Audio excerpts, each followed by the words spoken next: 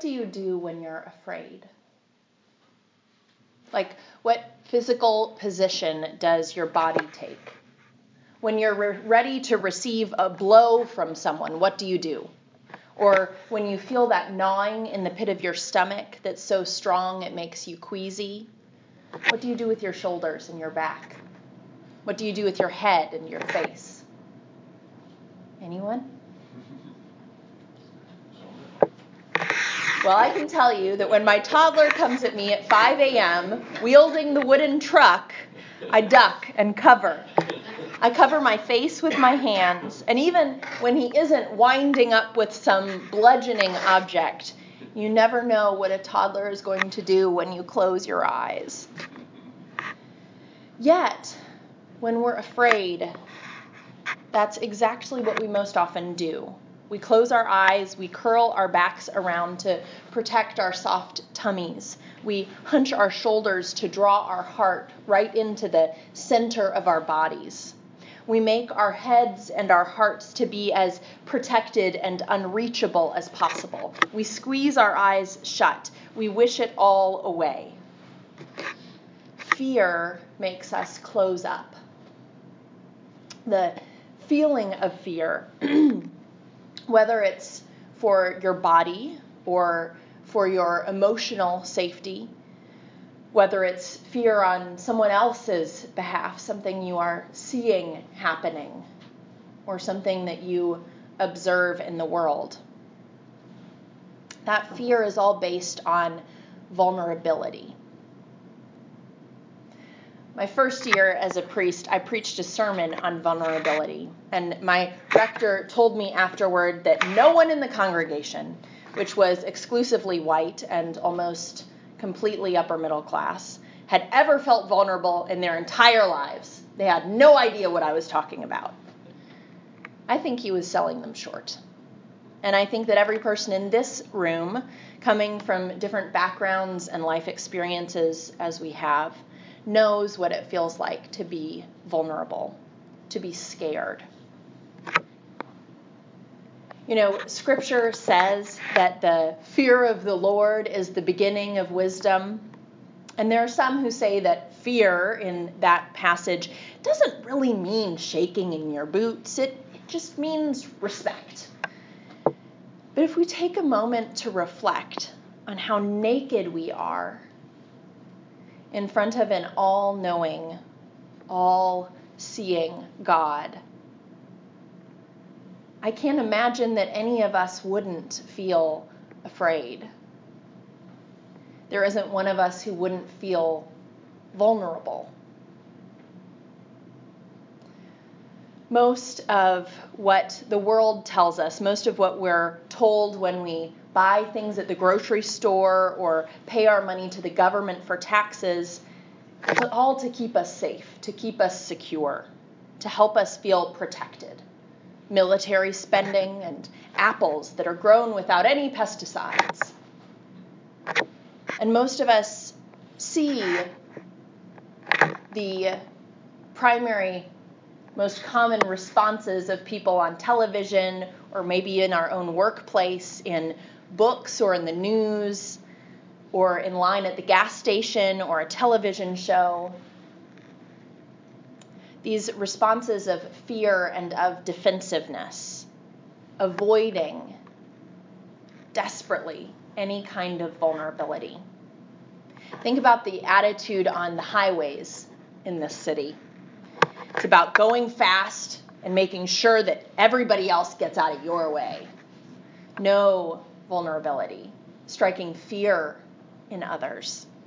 Think about the news reports that we read. Someone lying to protect themselves and their own interests. People in power using money and influence and privilege to keep themselves safe, no matter what it costs other people.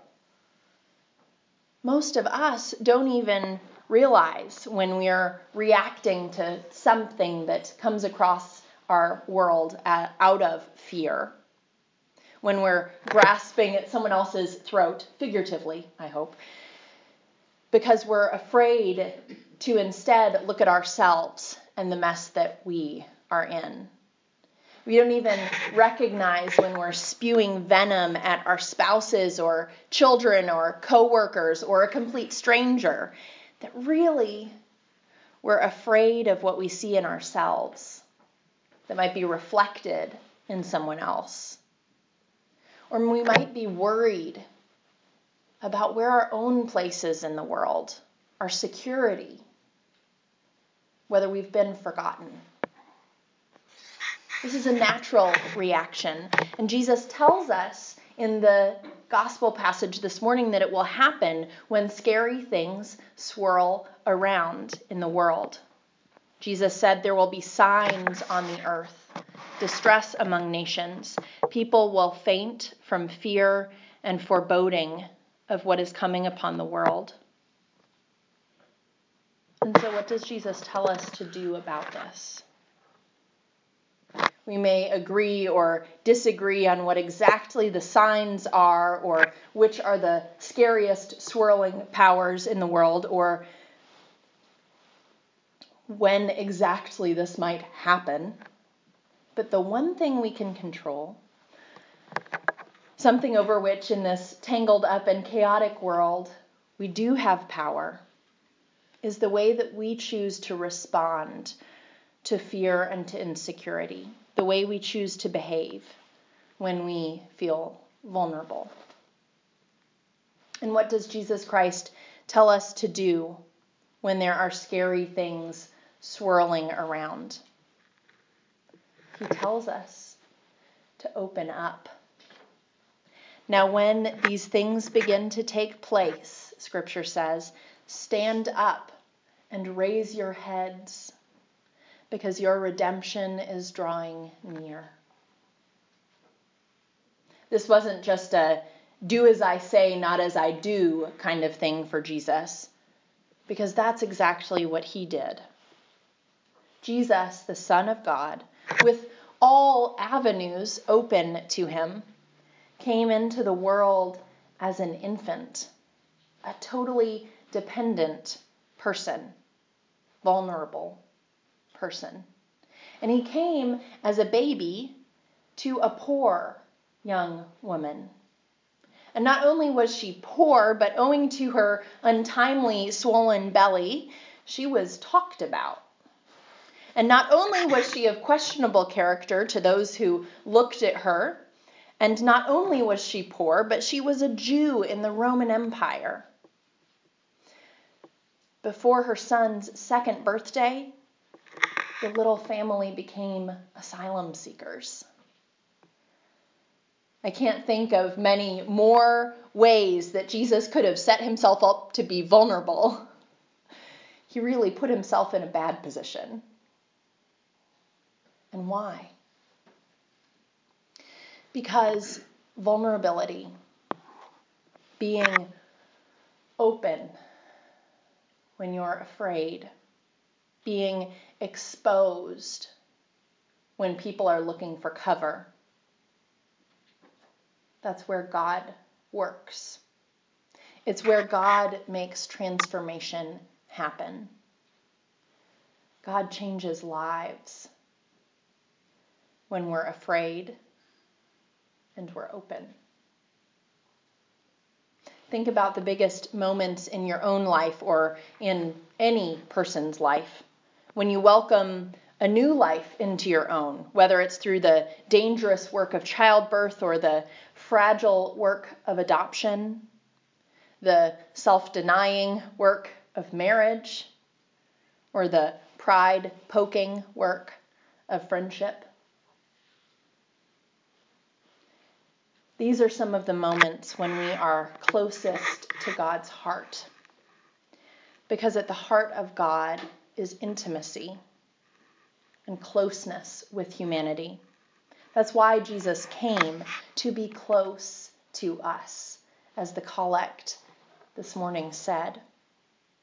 So in those times when we're forced into close proximity with one another through mundane relationships or everyday interactions, or by choosing our friends or church family,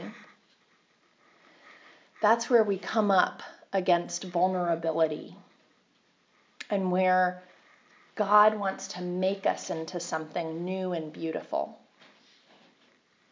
His precious creation.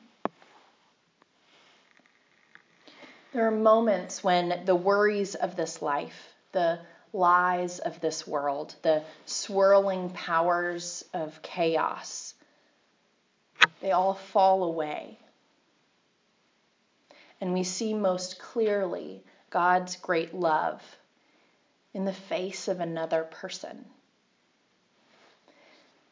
These precious, fragile moments of vulnerability, of fear, though we often meet them and react to them with anger and striking out at someone else, or with curling in on ourselves, these are the moments we're offered a different path.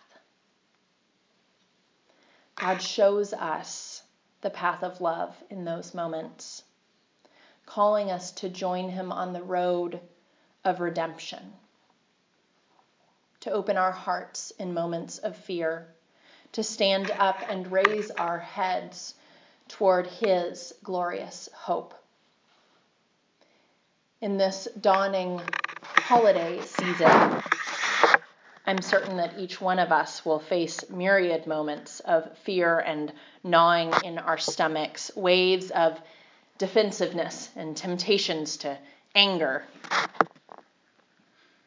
But let us pray, as we will this morning, that God would enter our hearts, transform our minds, and make us a new creation through his Son, Jesus Christ.